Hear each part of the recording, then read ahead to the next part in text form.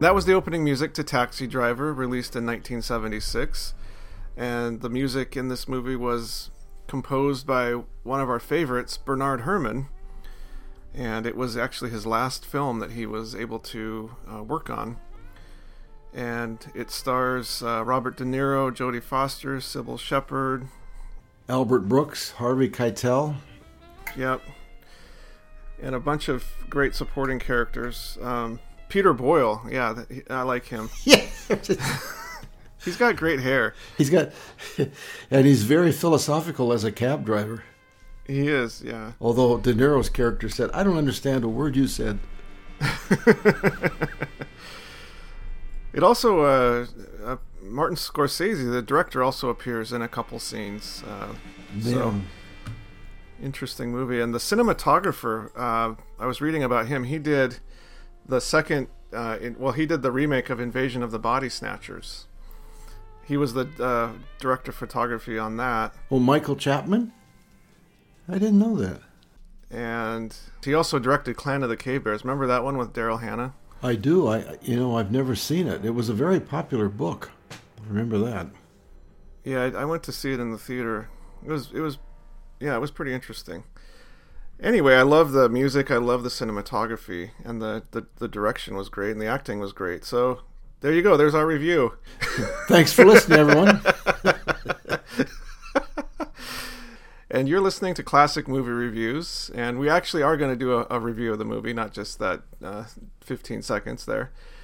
And you can find us on the internet at classicmoviereviews.net and on Patreon at patreon.com/classicmoviereviews. And I'm Matt Johnson, and I'm coming to you from windy, stormy North Bend today. And this is Bob Johnson in Los Angeles, where we're having Seattle-like weather, a little overcast and kind of cool. Welcoming everybody back to Classic Movie Reviews and 1976 Taxi Driver, one of the 25 films that Martin Scorsese has directed over his career, covering a wide variety of subjects and topics. Both Matt and I had not seen this film before, so it was new to us, and we liked it a lot. Scorsese's, I've seen about half of his films, and I came up with a list of things that seem to be themes in his films, which are true here. They're very graphic portrayals of the themes, and that was certainly the case with New York City. They can be moody. But we could clean that up. Moody, sometimes depressing. Lots of night scenes in the film that we've seen. That's happened before. It reminded me of Blade Runner with the night scenes in the rain. He does a lot of character development. And when they filmed it, New York was having problems financially, so a lot of those buildings were actually ones that existed. And they reminded me of the old buildings that were used during the filming of West Side Story. Oh, yeah. They were in a different section of Manhattan, but again, it was right before they were torn down. So anyway, back to my themes on Scorsese. He touches on Italian-American identity, Catholic concepts of guilt and redemption, faith, machismo, crime, tribalism, to mention just a few. That seems pretty accurate from the ones I've seen, that's for sure. Do you have a favorite Scorsese film? I do. I just wondered if you might have one. That's a good question. While you're looking that up, I'll give you mine from 2006, The Departed, which takes place in the Boston metropolitan area with a whole range of well-known actors. It's a dandy. It won an Academy Award for Best Picture. Gangs of New York was good. I like that. Yeah. Cape Fear. Oh, that was a good one. I love that movie. Also starring Robert De Niro. Yeah, De Niro, I think, has made 9 films with Mr. Scorsese. Yeah, I really like Cape Fear. Color of Money was pretty good. I think maybe Cape Fear might be my favorite, though. That was a great remake of the original. He's made a lot of interesting films. Remember, we went to see Goodfellas in 1992 or 1993. I forget when it came out. At the theater that's no longer there at the foothill of Queen Anne Hill. Some parts of this movie, and now that I'm thinking about Cape Fear, kind of remind me a little bit of Hitchcock. Yeah, that's one.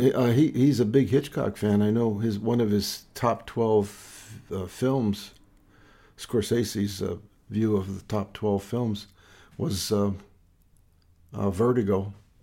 That makes sense. Another couple things about New York at this time, they were having a heat wave.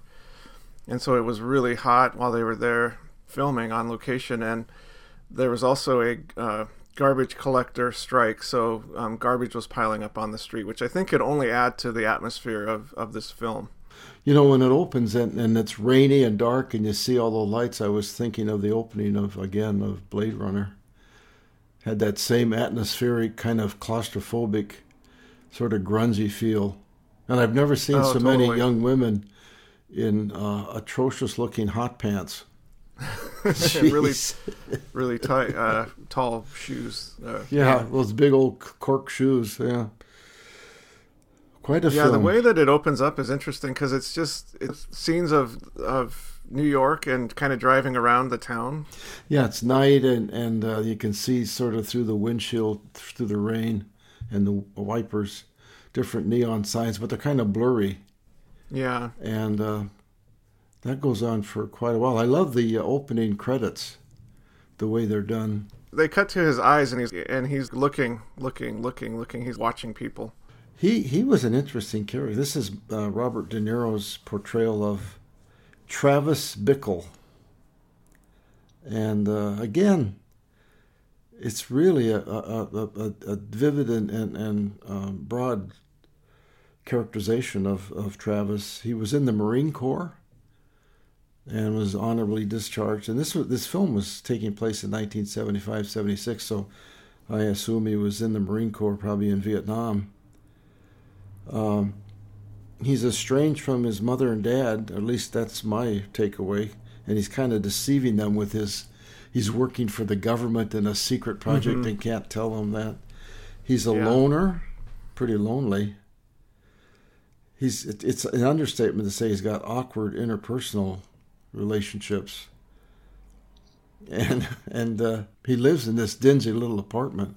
I read a lot of the trivia about the movie, and the writer Paul Schrader wrote this based on some of his own experiences in Los Angeles. Yeah, and he kind of went through some of the same experiences in terms of what it was like to be so lonely and disconnected from society. He said he was living in his car for a while. Yeah.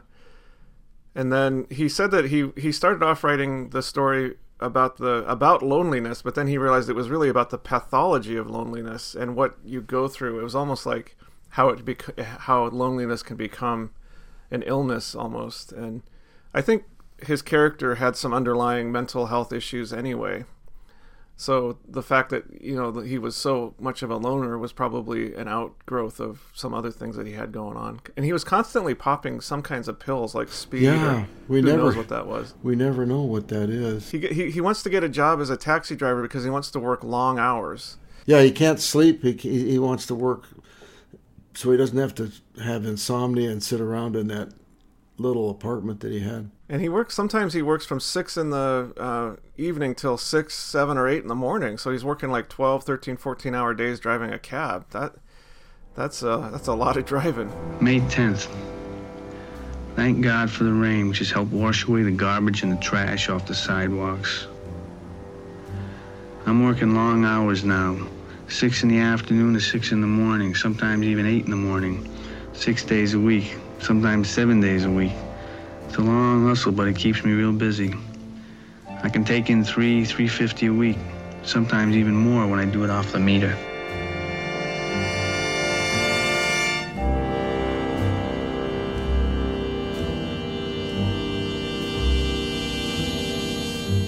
My takeaway from his personal life, I think his best friends, if they can be called that, were the fellow taxi drivers that he met at different cafeterias or coffee shops around the city.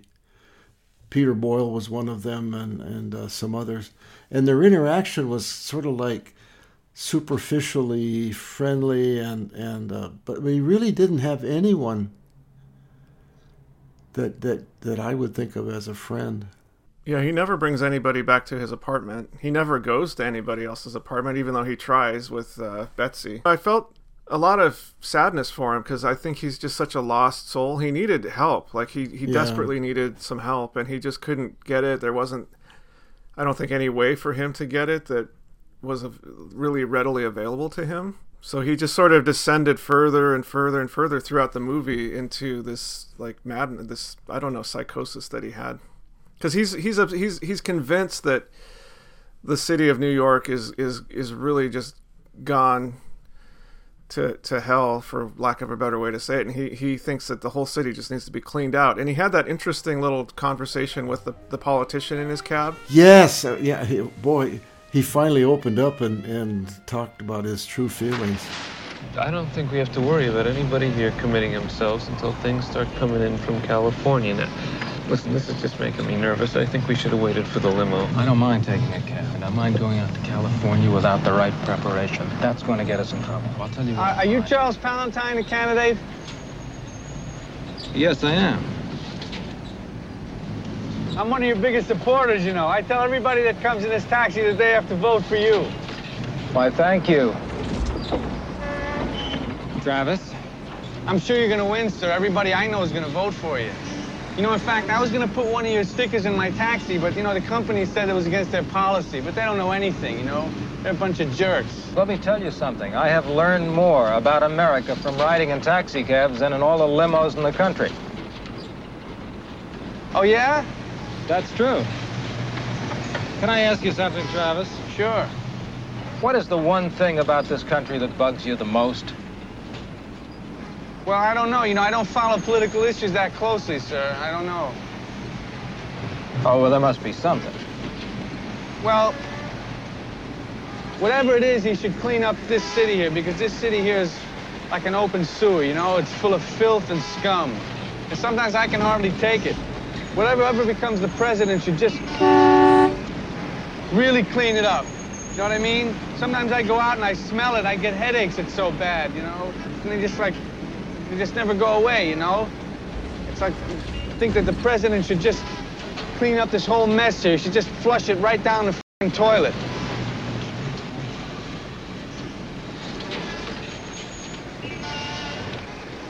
Well, I think I know what you mean, Travis. But it's not going to be easy.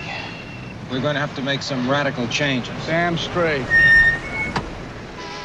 Here you go, Travis. Keep the change. Thank you. Basically, he wanted to flush the whole city down the toilet. Yeah. Boy, that politician had a look on his face like, okay, maybe it's time to get out of the cab now. You know, the power, the talent, and the ability and excellence of Robert De Niro that came through to me as I watched him in this character.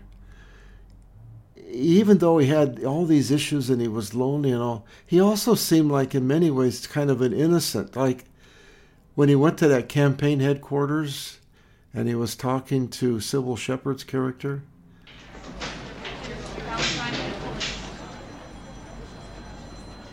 Hi. I'd like to volunteer. Great. I'll take you right over here. That's all right. I'd rather volunteer there if you don't mind.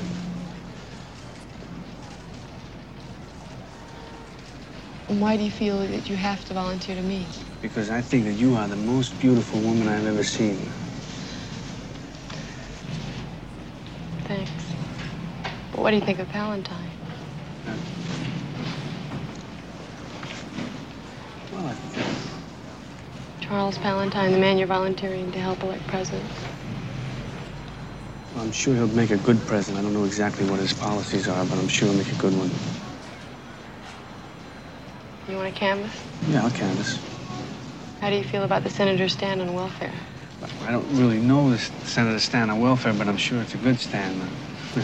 You sure though? Yeah. Well, we all work together here full-time, day and night, so if you would just like to step over there, I'm sure that the gentleman will sign you up. The thing is, I drive a taxi at night, so it's kind of hard for me to work in the day. So, Then what exactly do you want? Would you like to come have some coffee and pie with me? Why? Why? Yeah. I'll tell you why. I think you're a lonely person. I drive by this place a lot, and I see you here. I see a lot of people around you, and I see all these phones and all this stuff on your desk, and it means nothing. And then when I came inside and I met you, I saw in your eyes and I saw the way you carried yourself that you're not a happy person. And I think you need something. And if you want to call it a friend, you can call it a friend. You're gonna be my friend? Yeah.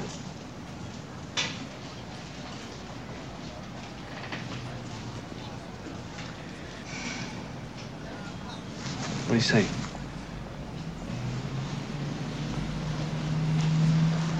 It's a little hard standing here and asking, so...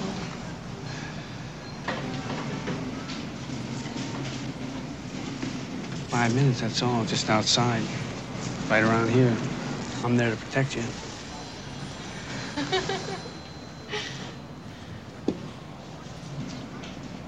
Come on, just take a little break. I have a break at 4 o'clock, and if you're here... 4 o'clock today? Yes. I'll be here. I'm sure you will. All right. 4 p.m.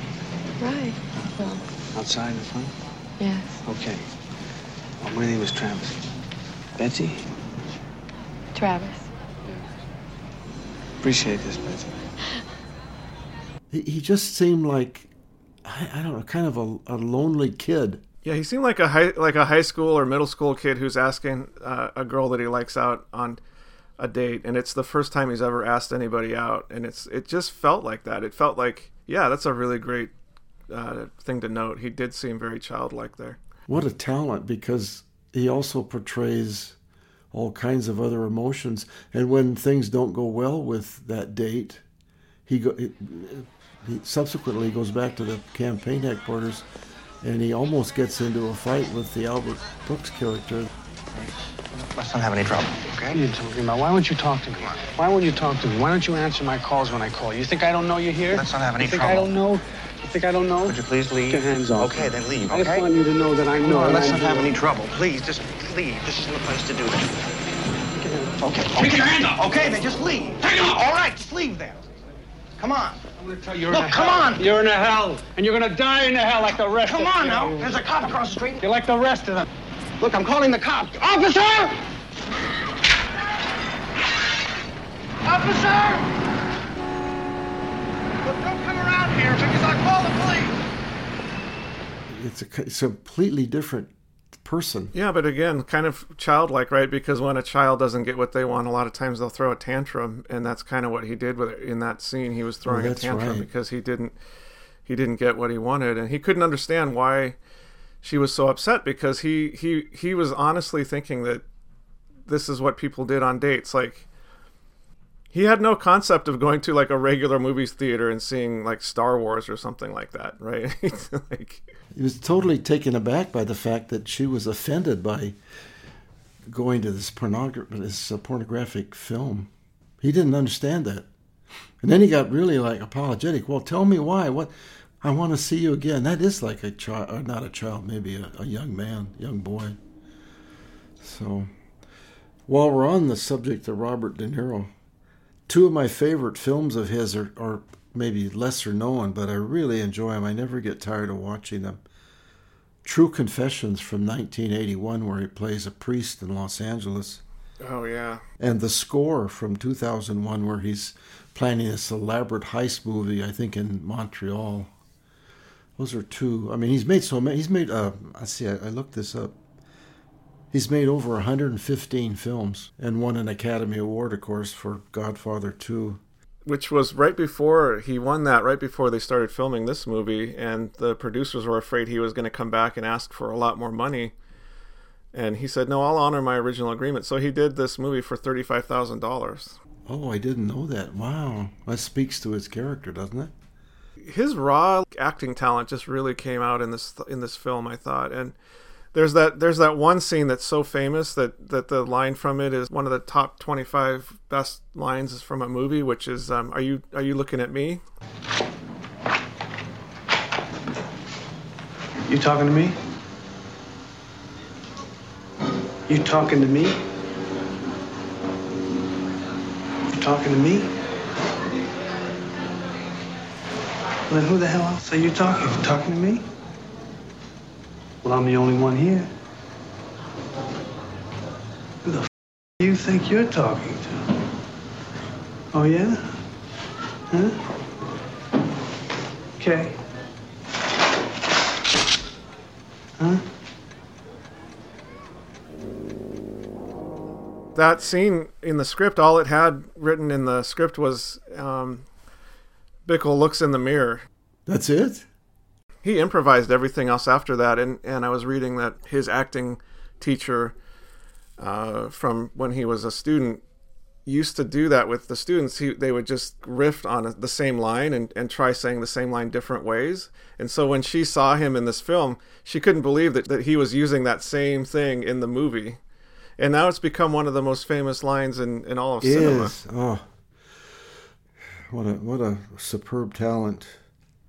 Well, we can kind of come back and forth with the other people. I wanted to mention how much I enjoyed Bernard Herrmann's music, which was so different from so many of the other films that we've reviewed that he's done the music for.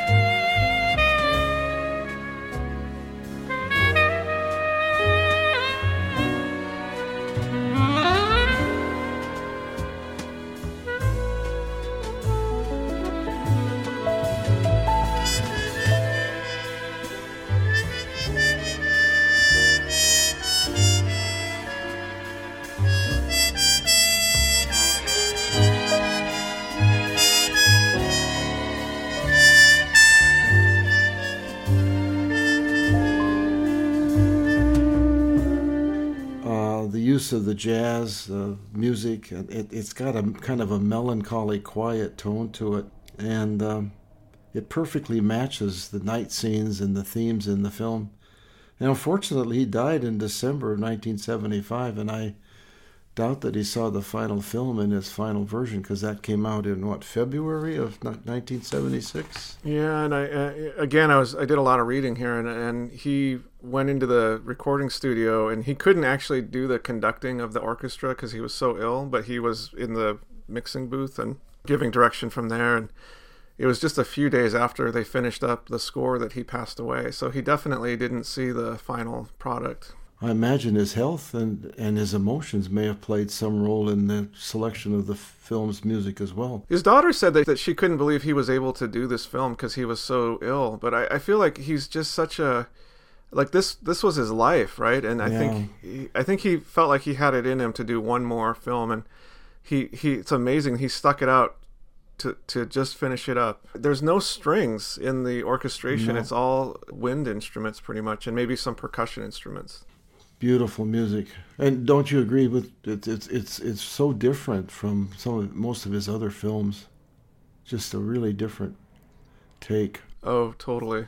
I was just looking at all of Robert De Niro's films, and I'm like, I don't know if I can pick one. Backdraft, Cape Fear, Goodfellas, Godfather 2, Heat. Oh, I love yes. that movie. That scene where they're having a gunfight down one of the main streets. I think it's probably Wilshire, one of those in LA. downtown Los Angeles. Such a great scene. That's amazing. Ronin was a good movie. And then he plays some funny ones too, like Meet the Fockers. Yes, and then the one where he was the retired worker that came back to work and he was in a suit and very buttoned down. I can't remember the name of it now. Just a few years ago. He can do comedy, drama, everything. That's amazing. He was in Joker. He played that TV show, kind of talk show host.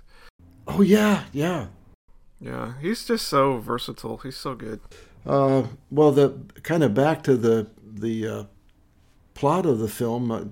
So he's driving all over Manhattan, New York, the other boroughs, the Bronx, and so forth. He doesn't care where he goes as long as he's working and making some money. And he kind of describes some of the people that he picks up in the cab late at night. And that's a very descriptive part of his story. And then I think somewhere along the way here, he has an encounter where Jodie Foster dashes out and gets into his cab and says, drive away, I need to get away. And she's grabbed and taken out of the cab by Harvey Keitel, who gives De Niro a $20 bill and says, thanks, don't worry about this, I'll take care of it. Come on, man. Get me out of here, all right? Come on! Come on, baby. This is a real drag now. Come on, don't make no scene. Want to get busted? Now, be cool.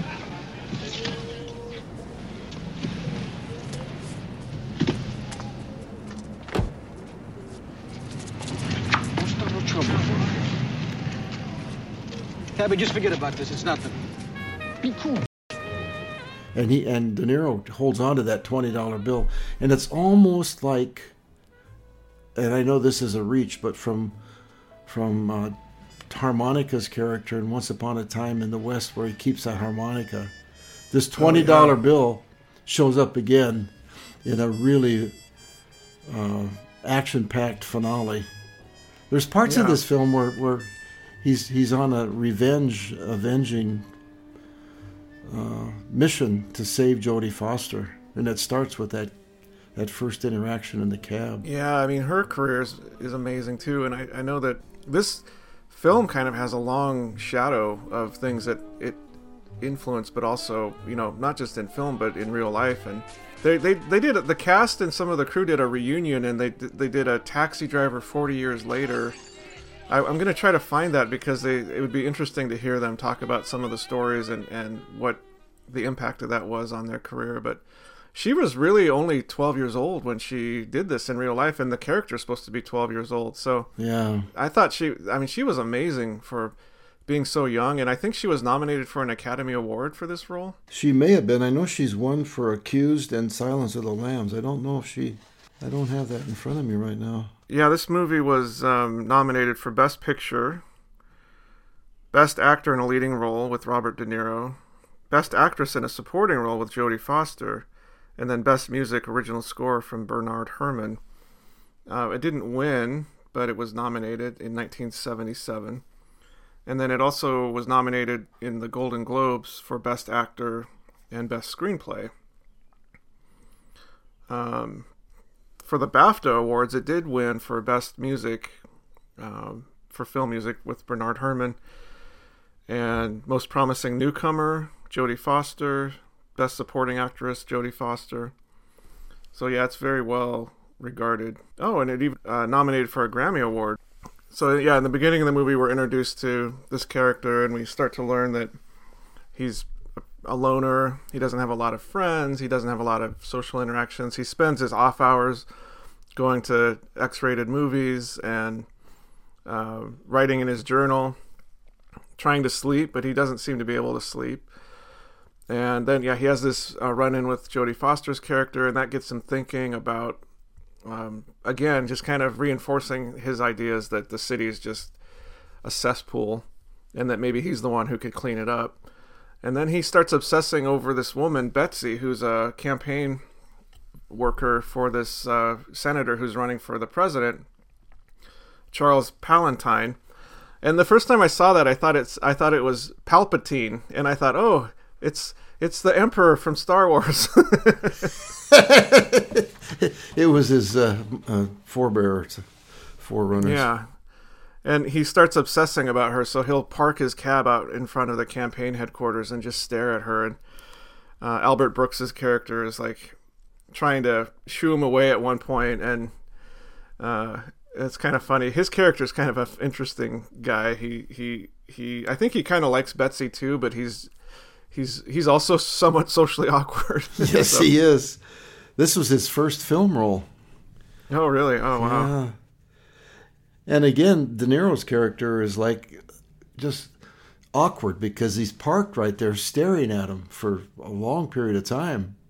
Yeah. You'd think that he would get... He doesn't understand that would be inappropriate or weird. No. You know? So he finally gets up the nerve to go in and ask Betsy out, and the way he does it is interesting. He says he wants to volunteer there, but really he just wants to ask her out for pie and coffee, which surprisingly works. She actually says yes. He knew nothing about the candidate's agenda, goals, anything. No, he just said, well, I'm sure they're good. I'm sure he's a good guy. I'm sure, But do you want to go on a date with me? I'll buy you a piece of pie. So they go out and they have pie and coffee, and then they kind of hit it off in a weird way. I think she finds him very fascinating and odd, and he's just absolutely obsessed, like first love.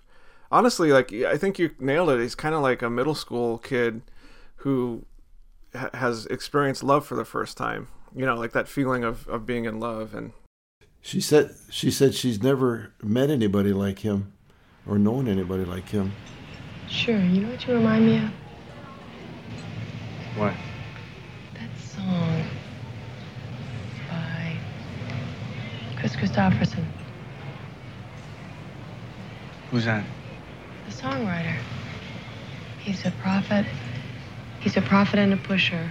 Partly truth, partly fiction. Walking contradiction. You saying that about me? Well, who else would I be talking about? I'm no pusher. I never have pushed. No, just the part about the contradictions. You're that. But then he goes out and buys a record from that artist and wants to give it to her as a gift on their second date, which, again, I'm kind of surprised. She decides to go out on a second date with him. And this is where he I don't know, he just doesn't know. He doesn't know any better, but he takes her to an X-rated film. And, she's kind of like, okay, well, let's see where this goes. And then as soon as the movie starts, she looks so uncomfortable.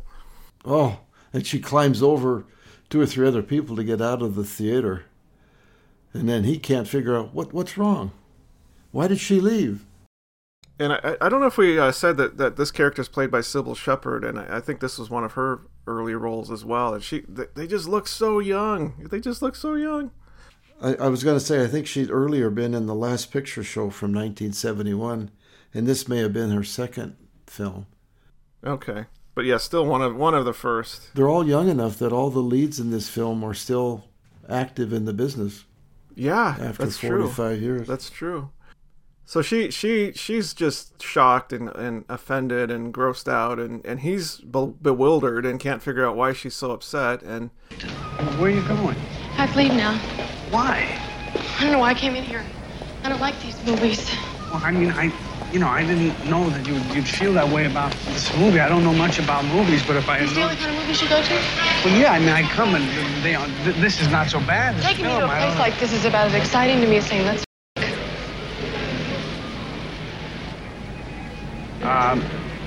there are other places I can take you. Plenty other than movies I can take you to. I don't know much about them, but I can take you to other places. Which is different. Wait a second. I have to go. No. I gotta go now. Wait a second. I want to talk to you. Look, I have to go. Wait a second. Taxi? Can I talk to you at least? I mean, weren't you at least talking? I didn't know you. Look, won't you take the record? I've already got it. But please, I bought it for you, Betsy. Thanks, now I've got 2. Let's go. Can I call you? She gets in a cab and off she goes, and then there's this really pathetic scene, and I was reading that Martin Scorsese thinks that this is one of the most important scenes in the movie, where he's on a phone, like a payphone almost, trying to call her. Yes. I think he was talking to her, yeah. I think you're right. He was talking to her, but it was so sad. And then the camera pans from him to this empty hallway, and Scorsese says, I wanted to make you feel like this conversation was so pathetic that you didn't even really want to watch it. It was like, well, let's just go look at this empty hallway over here. I think that was effective. That's the genius of his direction. That I think is a trigger for him to kind of go off the deep end, and now he's becoming obsessed with saving this 12-year-old who is played by Jodie Foster, and who has fallen in with a really bad crowd. She's a runaway from home, and boy, I don't know. Her whole story arc really hit me hard. I just like so terrified for her, and so terrified for her parents, and it's just like a parent's worst nightmare of parents who care about their kids, obviously. Yeah, These parents apparently did, we find out later in the film, with the letter that they wrote him. Yeah, that was interesting, because as the film's unfolding, I'm wondering if she came from an abusive home, or maybe her parents were into drugs and she just didn't have any safety at home, but that doesn't seem to be the case based on the ending of the film. And she does seem like she wants to get away, right? Because she did jump into his cab and say, drive, drive, just drive. And then I think his whole De Niro, Travis Bickle's whole life is continuing to unhinge, because he picks up that passenger that's played by Scorsese. Yeah. And they go down so they can, and he wants Scorsese shows where his wife is up on the second floor of an apartment having an affair with another man, and Scorsese's going to kill the guy, or kill her, or kill them both. And De Niro, again, he's just sitting there like a sponge taking this in. And the audience is, at least for me, I was left to try to imagine what he was going through and what he was thinking about. Because there's just a never-ending cycle of strange and awkward behaviors of people. Well, and it's kind of interesting, too, how different pieces of the story feed into it. Because earlier, one of the other cabbies, Wizard, played by Peter Boyle, says, you should have a gun in your cab with you. Like, I can't believe you don't have a gun. It's just safety. It's like you don't have to use it, but just you could show it, and it's enough just to show it. And so later, after he's kind of progressing along this path, he does talk to Wizard and say, hey, can you hook me up with some guns or a gun? And then we get this crazy scene in a hotel room where this guy has a briefcase full of different guns, and he knows everything about these guns, and Travis decides to buy 4 of them? He buys 4. Everything from this huge Magnum pistol handgun to small ones and the automatic. Yeah, he's fully armed.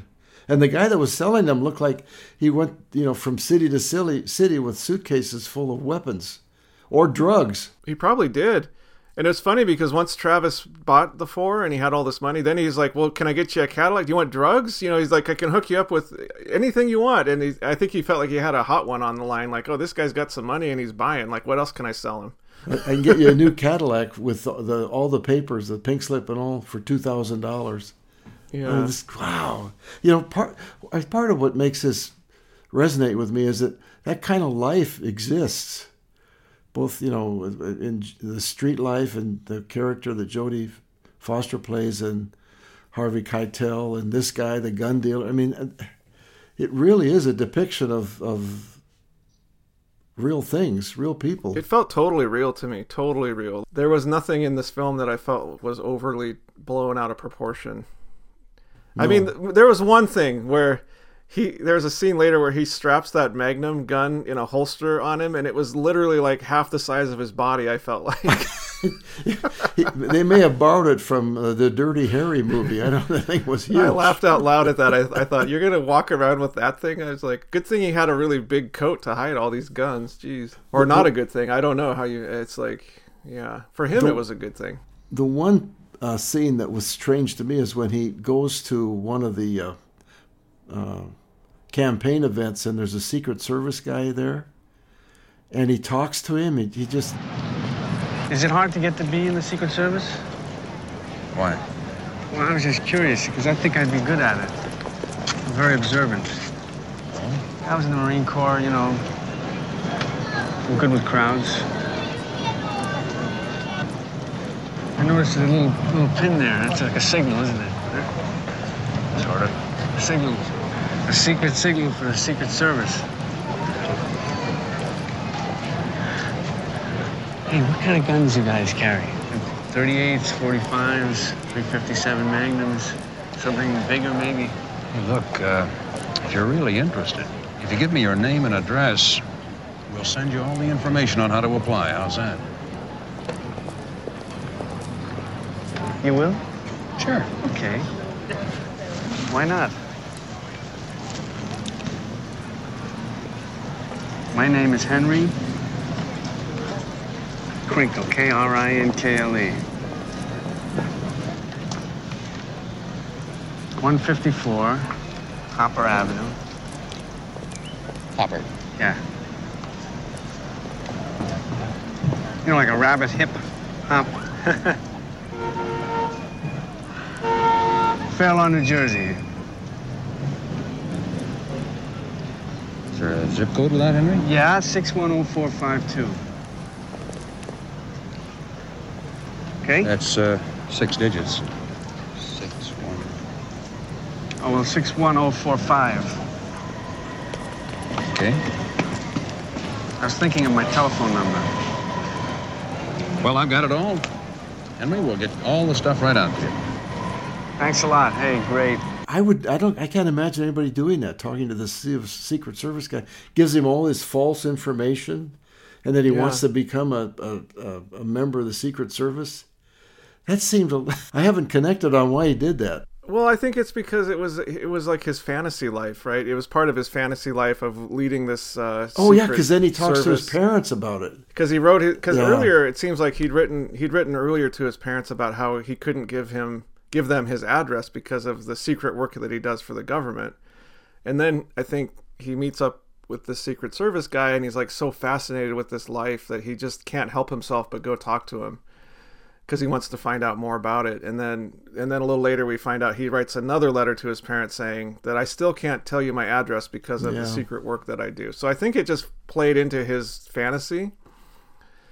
One of the things I didn't really understand is why did he did make an attempt on that politician's life. He was gonna try to assassinate him. At least that's what I thought so I don't really understand that subplot of why he wanted to assassinate the politician. My take on that is that breakup that he had with Sybil Shepherd's character really upset him immensely, enormously, and then he started to blame the presidential candidate for his issues and problems, and this was maybe a way to get back at what she had done to him in his mind. That's true, because he does say after they have that fight at the campaign headquarters that he realizes that she's just like all the rest of them. Because I think he built her up in his mind as like this perfect person who, had no flaws. And then they have this breakup, and well, it wasn't even a breakup. They went on a date and a half, but they have this fight, and then like it's kind of shattered his vision of her. So maybe he's blaming the politician for corrupting her or something like that. Before his failed assassination attempt on that candidate, and after he talks to that Secret Service guy, he decides he's going to change his life. He's going to start building his body, eating better. And it was interesting to watch his apartment change. Mm-hmm. It got picked up and when cleaned he started, up. It was just a pit. He was burning roses, and there was crap all over the floor. And then when he's all ready to do his next assignment, which is to go after that candidate, you look at his apartment, the bed is all made. It's like he was getting ready for an inspection in the Marine Corps. And he shaved his head. Yeah, that was a great reveal. I love that reveal. And of course I knew about it, but I imagine if you'd never seen the movie and you didn't know it was coming, that as they're at that campaign rally in Columbus Circle, and he's at the edge of the crowd, and the camera kind of pans up his body and then reveals that he's got a mohawk, and it was, whoa, that was unexpected. I read where he did so much research about the military, as he always does for the films that he does, and that I guess during the Vietnam War there were people that would go on these dangerous assignments, and if they had shaved their head like that, you didn't want anything to do with them because they were on a mission to kill somebody. It came out of what he was reading from some of the exploits during the Vietnam War. So it wasn't just a part of the script. He may have, probably wasn't the script, but the way it was put together, it was surprising to me when it shows up. Yeah, it was very effective. Great transformation of his character, and such a great range of his acting too. So then, at some point, either before or after that, it was before that, he had gone over to meet with Iris, who is the Jodie Foster character, because he wants to try to like pull her out of there and just say, come with me, I'll pay for you to go home. And she's so terrified that she doesn't go for it at that point. And they have that great kind of scene in the cafe where he buys her some pie or something like that. And So what makes you so high and mighty? Will you tell me that? Didn't you ever try looking at your own eyeballs in the mirror?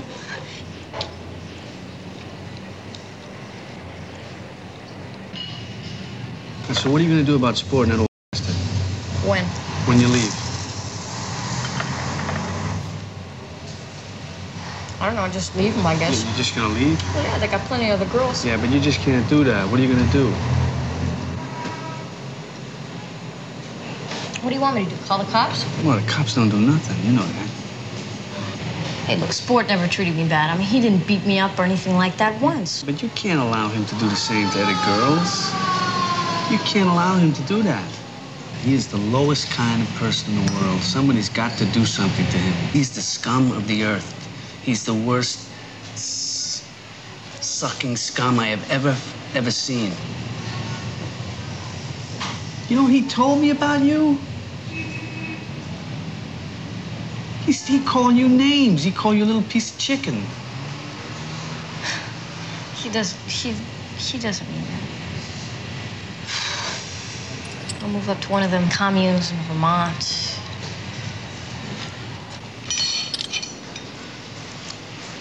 I never seen a commune before, but I don't know, you know. I saw some pictures once in a magazine. It didn't look very clean. Why don't you come to the commune with me? What, come to the commune with you? No. Why not? I don't go to places like that. Oh, come on, why not? Nah, I don't get along with people like that. Are you a scorpion? What? That's it, you're a scorpion. I can tell every time. Besides, I gotta stay here. Come on, why? I got something very important to do. Oh, so what's so important? Doing something for the government. Cab thing is just part-time. Are you a narc? Do I look like a narc? Yeah. I am a narc. God, I don't know who's weirder, you or me.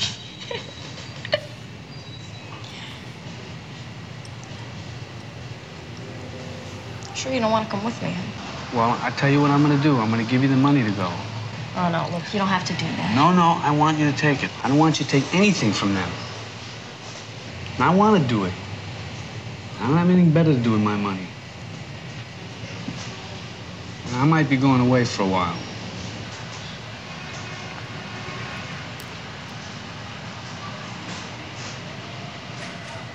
I read that they rehearsed that scene so much that she would just get bored.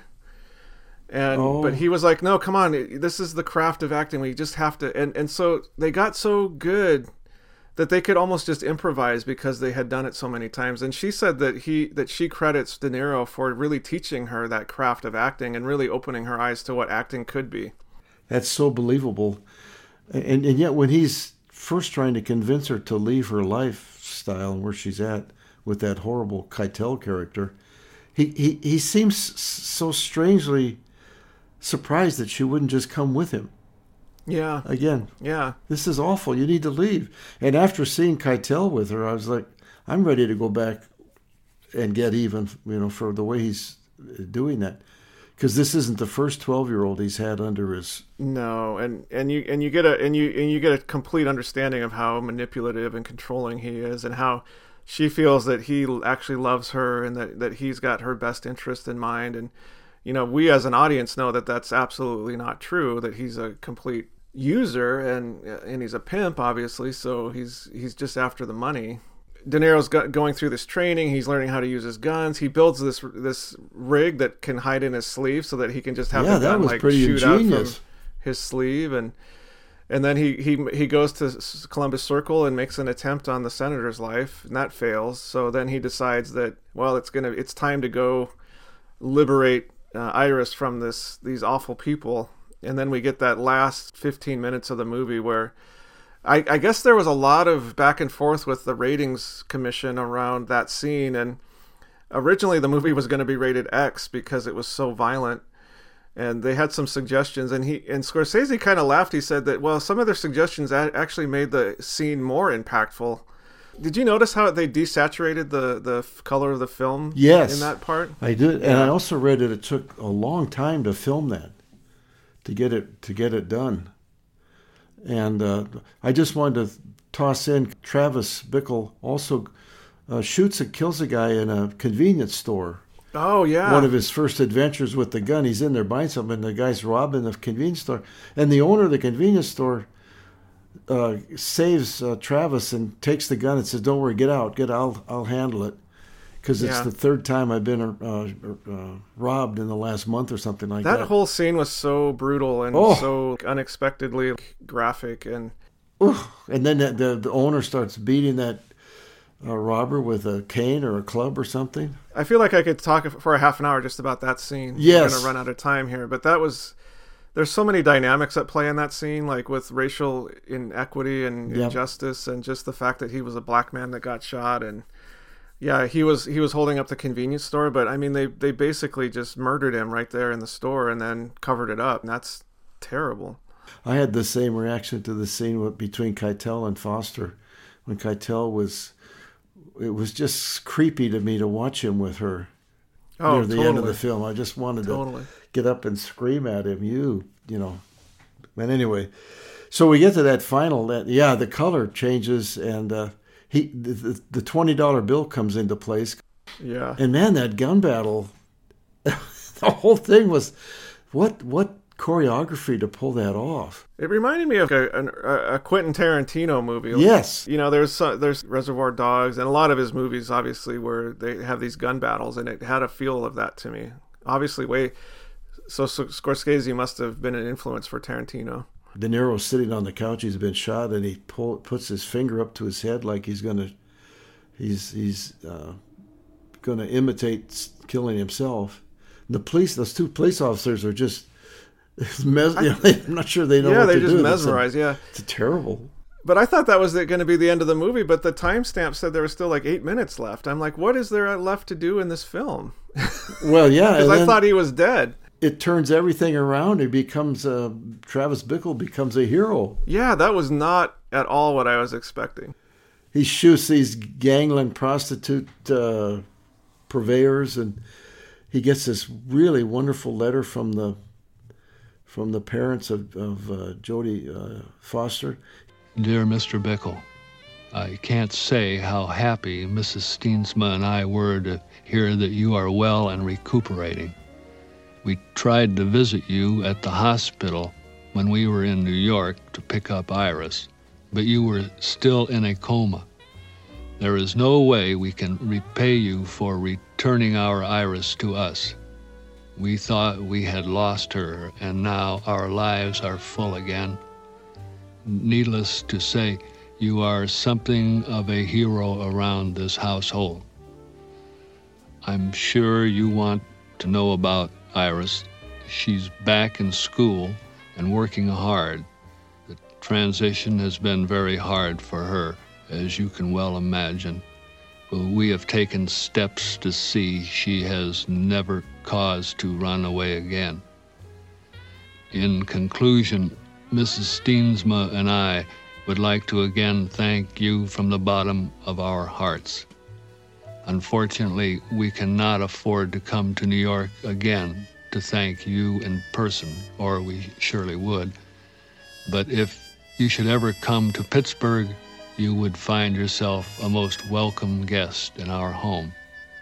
Our deepest thanks, Bert and Ivy Steensma. He'd given Foster earlier money to get back home to Pittsburgh, and he gets this wonderful letter from the parents, and the parents look like they might be, quite old, or older anyway. For how young she is, yeah. And then he's back to driving, and guess who he picks up? Sybil Shepherd. But he doesn't want to have anything to do with her. No, she's off his list completely. But what about that last scene? He drops her off, and she leaves the cab, and he's going down the street. He looks in the rearview mirror, and he sees something, and his demeanor changes to like surprise. And I wonder, What did he see? That very ending. Yeah, I didn't read it that way. I read it more like, it was more like you, up to that point from when you have the gun battle to that scene with the rear view mirror, you kind of think, oh, maybe he's gotten some help and maybe he's maybe he's on more of a, like, trying to get healthy and well again. Because he seems like more put together, right? Kind of. Yeah, he does. As he's driving Sybil Shepherd. But then I think that that scene with the mirror is just a way to tell the audience that no, he's still the crazy guy that went in and like murdered all those people in the House of Ill Repute. Okay, that makes a lot of sense. That's the way I read it. It was just, yeah, it was because I think he's learning to put on a front of like normalcy, but that was just a way to say no, he's still got all those same issues.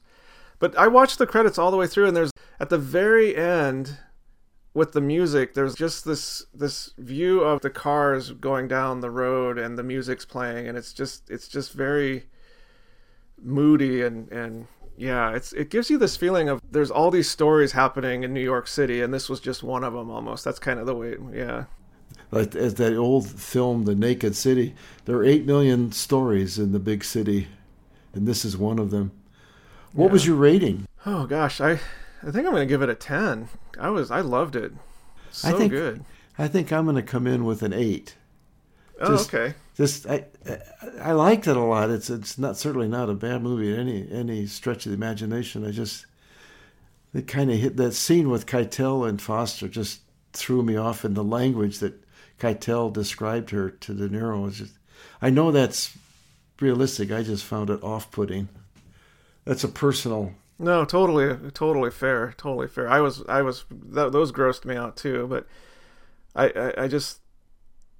maybe I'm coming in and I had kind of low expectations for this movie because I was thinking that it was, I don't know, I just heard so much about it. I thought, well, it can't be as good as everything I've heard, and then I was immediately sucked into it, and wow, that was even better than I expected. So yeah, a 9 or a 10. It's kind of near the top of the rating for me. What's up next now? I know we're Chinatown, isn't it? Are we doing Chinatown next? Oh, let's see. I got my list right here. Yes, we're doing Chinatown. It's Netflix DVD. I still need to send him those questions you sent me. I got to do that today. Okay, well, I got to go kind of get myself mentally ready for this meeting and get out of the dark, dank streets of New York. Yes, to the mean streets of North Bend. Yeah. All right. So that's our review of Taxi Driver. And coming to you from North Bend, this is Matt. And from Los Angeles, Bob. Wishing you all happy movie watching and a great weekend.